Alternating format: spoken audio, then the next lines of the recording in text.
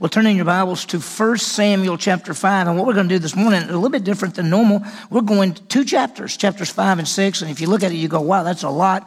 But it's narrative. We're going to go really fast through it because there's some amazing things that happen in there. So we're going to continue, of course, our study of the book of 1 Samuel. 1 Samuel, as you remember, is a transition. It's a transition of the nation of Israel from the time of the judges to the time of the kings. The last judge is Samuel. That's the book is named after him.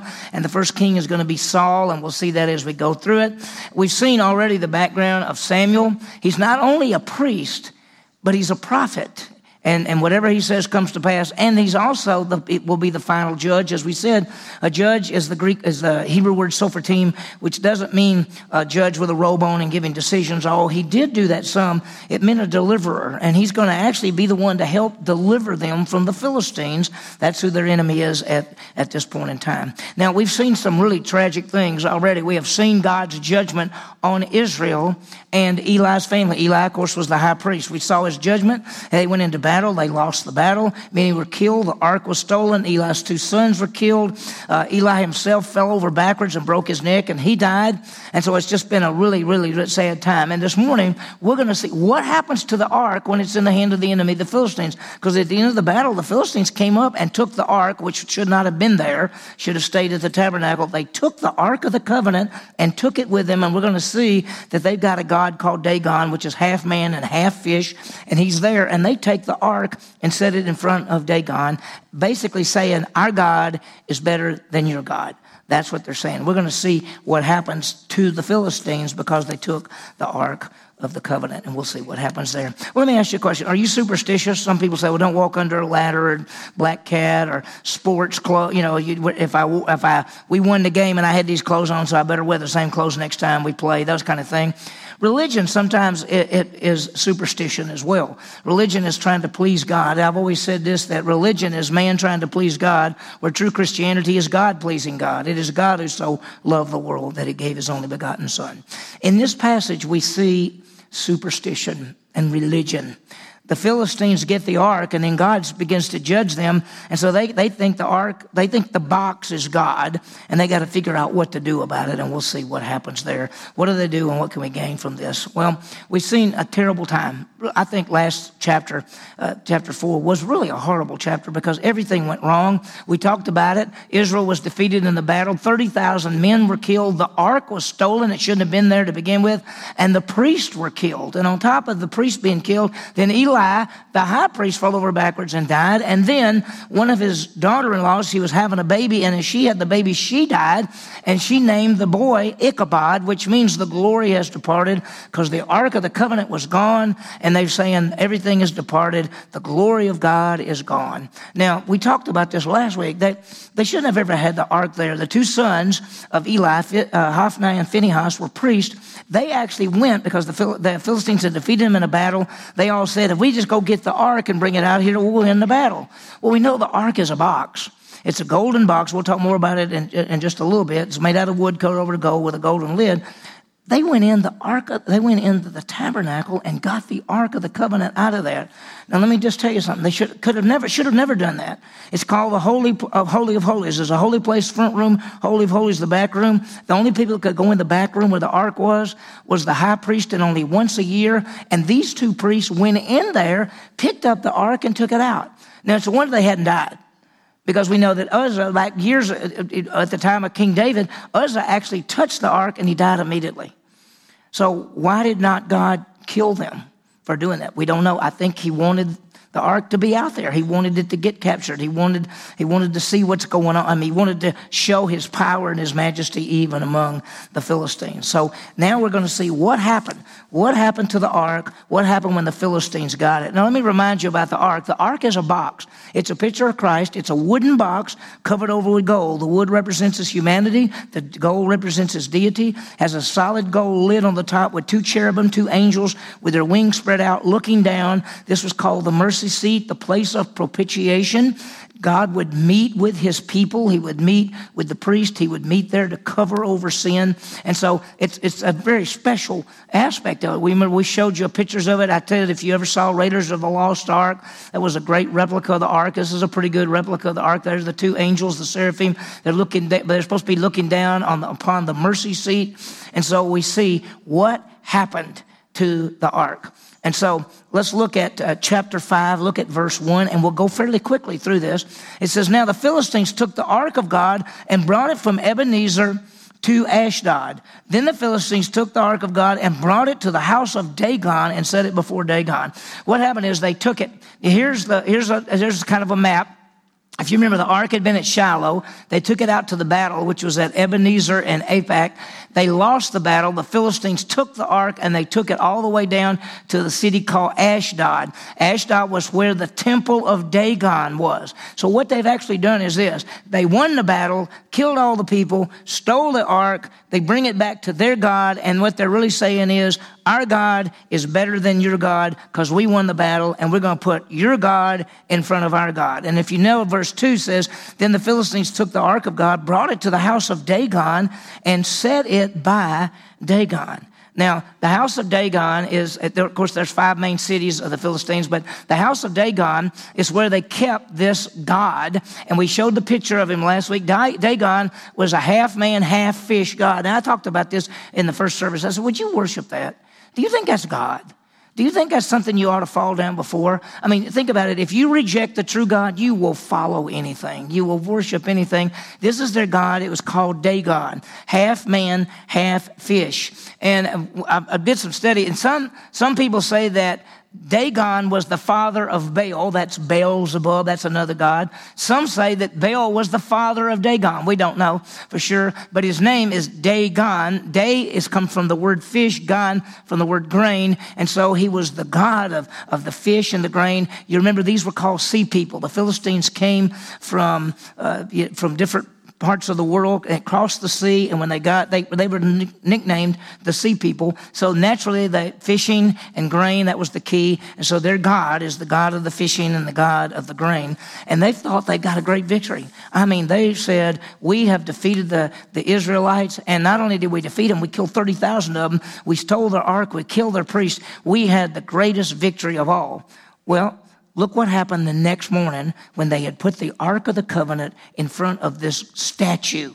Notice, it says, when the Ashdodites rose early the next morning, behold, Dagon had fallen on his face to the ground before the Ark of the Lord. So they took Dagon and set him up in his place. Now, they got there the next morning, and when they went in to look at it, their statue had fallen over on his face, basically symbolizing that he's worshiping the true God. That's what it is. And they came in and went, oh no. And they had to pick up their God and set him back up, maybe get a better base, because we don't know why he fell over it in the night.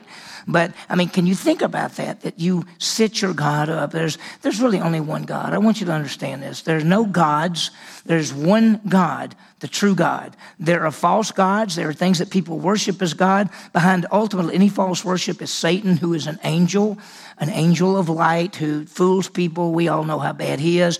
And the bottom line is that this Dagon, when you're worshiping Dagon, you're worshiping false gods, false everything. And so it says he fell over, and so they picked him up. And then look at this. So they set him up the next morning. But when they rose again early the next morning, behold, Dagon had fallen on his face to the ground before the ark of the Lord. He fell over again. But notice this time. And the head of Dagon and both the palms of his hands were cut off on the threshold. Only the trunk of Dagon was left to him. So when they come in the next morning, he fell over again, but his head and his hands were on the threshold where you walked into their little temple room. There's his head and hands. And there he is on the ground in front of the Ark of the Covenant. And so I think it's kind of a funny way. God is just saying, there's no God. Let me let you read this. This is Psalm 115, verses 3 through 8. But look at this. It says, our God is in the heavens. He does whatever he pleases. Their idols are silver and gold, the work of human hands. They have mouths They can't speak. They have eyes they can't see. They have ears but they can't hear. They have noses they can't smell. They have hands they can't feel. They have feet they can't walk. They cannot make a sound with their throat. Those who make them will become like them, everyone who trusts in them. That's false gods. Years and years ago, I've told this story before, but years and years ago when Gene and I mean, we're talking like 30 years ago, we were looking at a different house, and we saw one was for sale by owner. So we went one night to this house, knocked on the door. They had told us to come over. And we got there, and the people who lived in the house were not from the United States. They're from a different country, a different part of the world.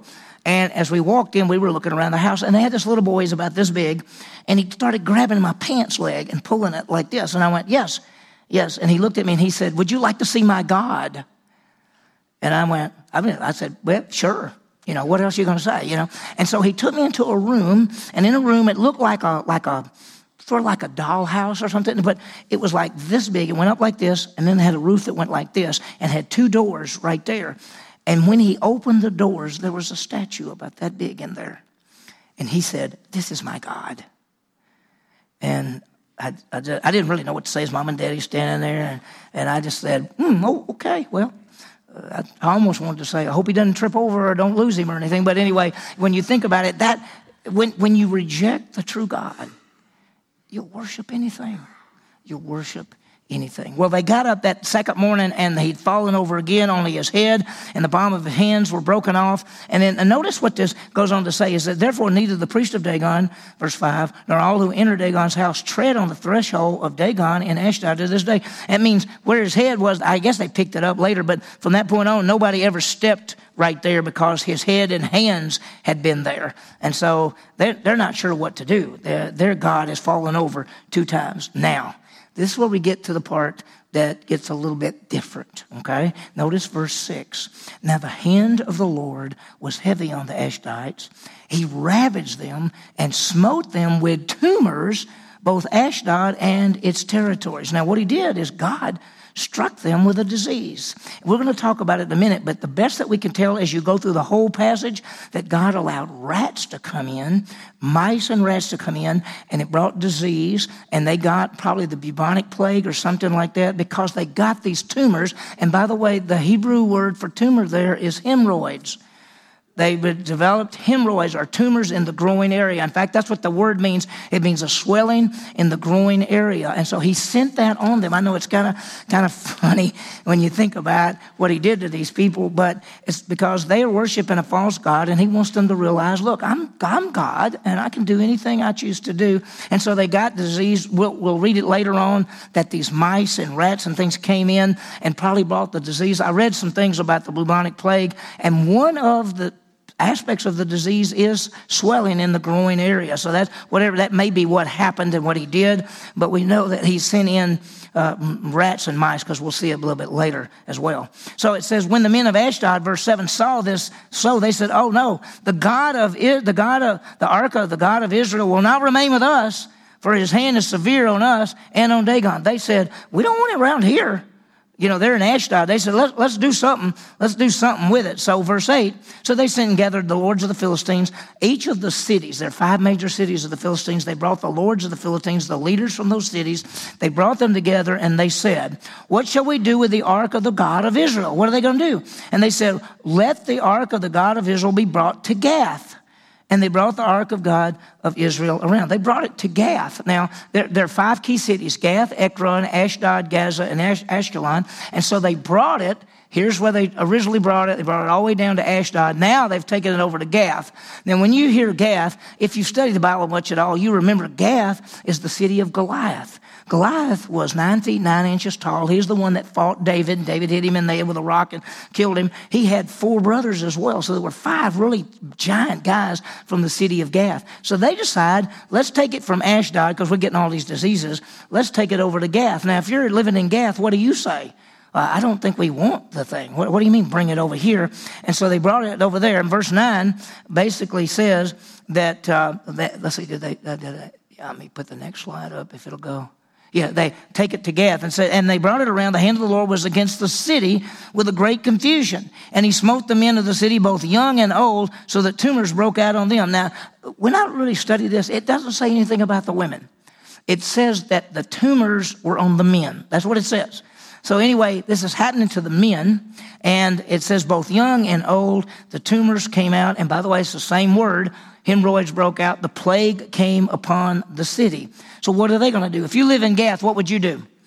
Let's send it somewhere else. So look what the next thing says. So they sent the ark of God to Ekron. And as the ark of God came to Ekron, the Ekronites cried out, saying, why have they brought the ark of the God of Israel around to us to kill us and our people? And so they're going to take it to Ekron. And if you notice on the map, it went to Ashdod, then it went to Gath, and then it's Ekron. Now, on this map, you can see this line. This dividing line is basically the line that shows the land of the Philistines and the land of the Israelites. The Philistines lived in this section. There were 5 cities in there. The Jews lived in this section. So they live right by each other. That's why they fought each other all the time. So now it's been taken to the city of Ekron. And the people in Ekron said, don't bring it here because we don't want to die. They brought the ark to kill us as well. That's what they're saying. And so if you look at verse 11, it says, then therefore they gathered the lords of the Philistines. Again, they got those people from the 5 cities. Send away the ark of God of Israel. Let it go to its own place so that it will not kill us and our people. For there was deadly confusion throughout the city. The hand of God was very heavy there. It goes on to say, and the men who did not die were smitten with tumors, and the cry of the city went up to heaven. You know what they said? Let's send it back. Let's send it back. We don't want it. We don't want it. And what they're actually beginning to say is maybe the God of Israel is better than our God. What they should have said is maybe the God of Israel is the true God. Maybe instead of Dagon and all this other stuff, maybe we should look into who the God of Israel is. But they don't do that. They just say, let's get rid of him. Let's get rid of the God of Israel. They think the box is God. You understand that? They think the box is God. The box isn't God. We know that. It's just where God sometimes would make his presence known for the Israelites. So many people died. And so now with chapter 5, they got to figure out what to do. We got to send this back. So look at chapter 6, verse 1. Now the ark of the Lord had been in the country of the Philistines 7 months. It wasn't a few days. It wasn't a few weeks. It has taken 7 months for it to go to these different places and all the people to be sick and all this stuff that happened. And so now they've decided to do something. If you were a Jewish person, what would you do? The Ark of the Covenant's been gone for 7 months. Think about that. The Ark of the Covenant is where God would make his presence known. So that's huge. It's huge. So look what happened. Now the Ark of the Lord had been in the country of the Philistines 7 months, and the Philistines called for their priests and the diviners, saying, what shall we do with the Ark of the Lord? Tell us how we should send it to its place. They're actually saying this. How do we send this box back? I mean, you remember, it's a box and it's got poles on the side, and people could pick it up on the poles and carry it. That's how it's supposed to be carried. We don't know how they got it. They may have put it on a cart. We don't know what they did with it. Now they're asking the big question, how do we get this box back to the Jews? Because we don't want it anymore. We don't want it. So what are we going to do? How are we going to send it back to them? And if you notice, it's described there as the Ark of the Lord, all 4 capitals, L-O-R-D, which is the personal name of God. So they bring in their priest, the people, the religious people, and the diviners, those people who are supposed to tell the future, and they say, how do we get this thing back? So look what it says in verse 3. They said, if you send away the Ark of the God of Israel, do not send it empty, for you shall surely return to him a guilt offering. Let's show that we've messed up. Then you will be healed, and it will be known to you why this hand is not removed from you. If they said, if we send it, don't send it back empty. I mean, we got to give him a present. I mean, this God is getting on us really bad, so let's send it back, but let's send a present with it. Send him something he might like. Send him something so he won't be mad at us. That's what they're really saying. And so if you notice, it says, then they said in verse 4, well, what shall be the guilt offering? What should we return to him?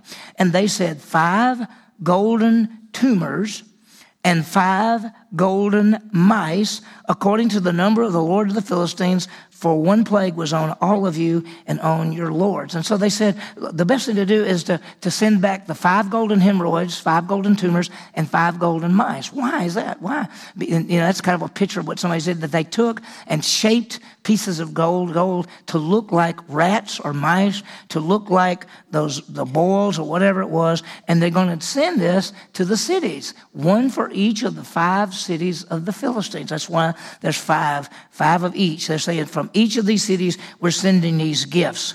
And that's what they're hoping. They could see the power of God. And notice it says, at verse 5 says, so you shall make likenesses of your tumors and likenesses of your mice that ravage the land. That's why we said earlier that mice came in there and all this stuff and brought disease and everything.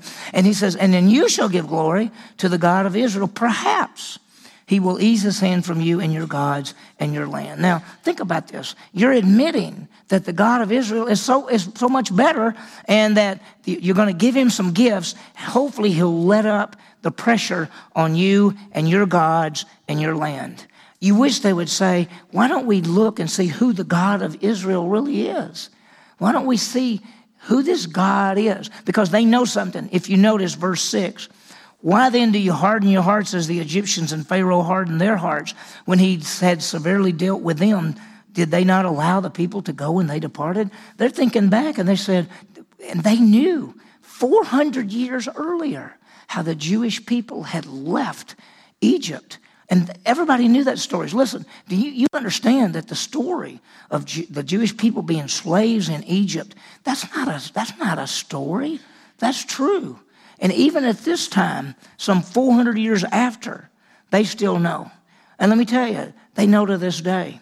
I can still remember, now it's been back when Jimmy Carter was the president, and there was Anwar Sadat of Egypt and Menachem Begin of Israel, and they met together and had a peace treaty. First one ever between the Arabs and the Jews. First one. And I can remember seeing that President Carter was in the middle. Menachem Begin was right there. And the president of Egypt, Anwar Sadat, was right there. And Jimmy Carter talked about how hard it was to come together. And Anwar Sadat said, we really worked hard to put this together. And Menachem Begin said, but not as hard as my people did when they were slaves to you. They never forget. They were slaves in Egypt for 400 years. And the Bible is always true. And so he says, we got to send him back. We got to send him back because we don't want the same thing to happen to us. So here's what they've come up with a plan. We'll go really quickly through this. Now, therefore, prepare a new cart, and some milk cows on which there's never been a yoke. Hitch the cows to the cart. Take the calves away from them. Take the ark of the Lord, put it on the cart, put the articles of gold which you return to him as a guilt offering in a box by its side, then send them away. So what they're going to do is they're going to get a new cart, never been used, 2 cows, never been yoked. They're going to put it all together. And by these cows would naturally go back to their calves. That's what would naturally happen. And they're going to put the ark on there, and they're going to put a box. And in the box, they're going to put the 5 golden tumors and the 5 golden mice, and they're going to put all that together, and they're going to say, okay, cows, we're going to put you in the right direction, and we want you to go. Now, here's what we think. If the cows go straight to Beth Shemesh, it must be God, because the cows would naturally want to turn around and come back to their calves. So if it goes by itself to Beth Shemesh, it must be from God. Look what it goes on to say.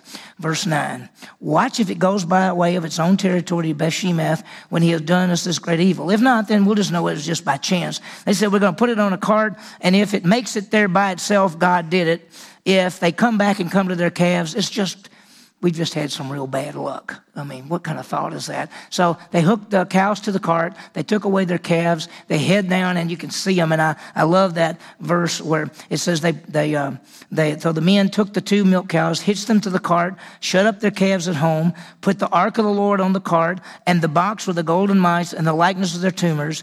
And the cows took the straight way into the direction of Beth Shemesh. They went along the highway, lowing as they went. They did not turn to the right or to the left, and the Lord of the Philistines followed them. Now, can you imagine this, that these rulers are following this wagon, this cart with the ark on it, and they're watching to see if it's going to make it all the way to the little town of Beth Shemesh. That's what they're hoping it is, but the calves are heading that way. Their calves, they left for their calves, they just headed toward Beth Shemesh. They didn't go to the right or the left. Now, what happened when it gets to Beth Shemesh? Look at this. Now the people of Beth-Shemesh were reaping their wheat harvest in the valley, and they raised their eyes and they saw the ark. They saw it coming. They went, oh my gracious, we haven't seen it in 7 months. The cart came into the field of Joshua the Beth-Shemite, and he stood there, and there was this big stone. And they split the wood of the cart. They offered the cows as burnt offerings to the Lord. The Levites came and took down the ark of the Lord, and the box was with it, which had the articles of gold, and they put them on the large stone. And the men of Beth-Shemesh offered burnt offerings and sacrifices to the Lord. They did the right thing. By the way, if on this map, they left Ekron, and those cows went all the way across and went right to Beth-Shemesh. And so there they are. And the people at Beth-Shemesh came out, they got it, and they killed the cows and offered them as sacrifices. They chopped up the ark and made it a fire. And then they offered sacrifices, and they took the ark of the covenant, and they called the priest. They called the Levites. Levites came in. Levites are the only people supposed to hold the ark. And so they did the right thing. And the Levites came and got the ark. Everything looks good at this point, but something's fixing to happen. But anyway, I want you to notice this, that in verse 16, when the 5 lords of the Philistines, when they saw it, they returned to Ekron. They were watching to see. And when it got to the field and the Jewish people got the ark, they said, whew, it's over. We're going back home. And they went back home. Now notice this. Verse 17 gives an explanation. These are the golden tumors which the Philistines returned for a guilt offering for the Lord. One for Ashdod, one for Gaza, one for Ashkelon, one for Gath, and one for Ekron. And the golden mice, according to the number of the cities of the Philistines, belonging to the 5 lords, both of the fortified cities and the country villages. The large stone on which they set the ark of the Lord is a witness to this day in the field of Joshua the Beth-Shemite. And they're saying that whoever wrote this, that day, that stone was still there in that field where they did the sacrificing.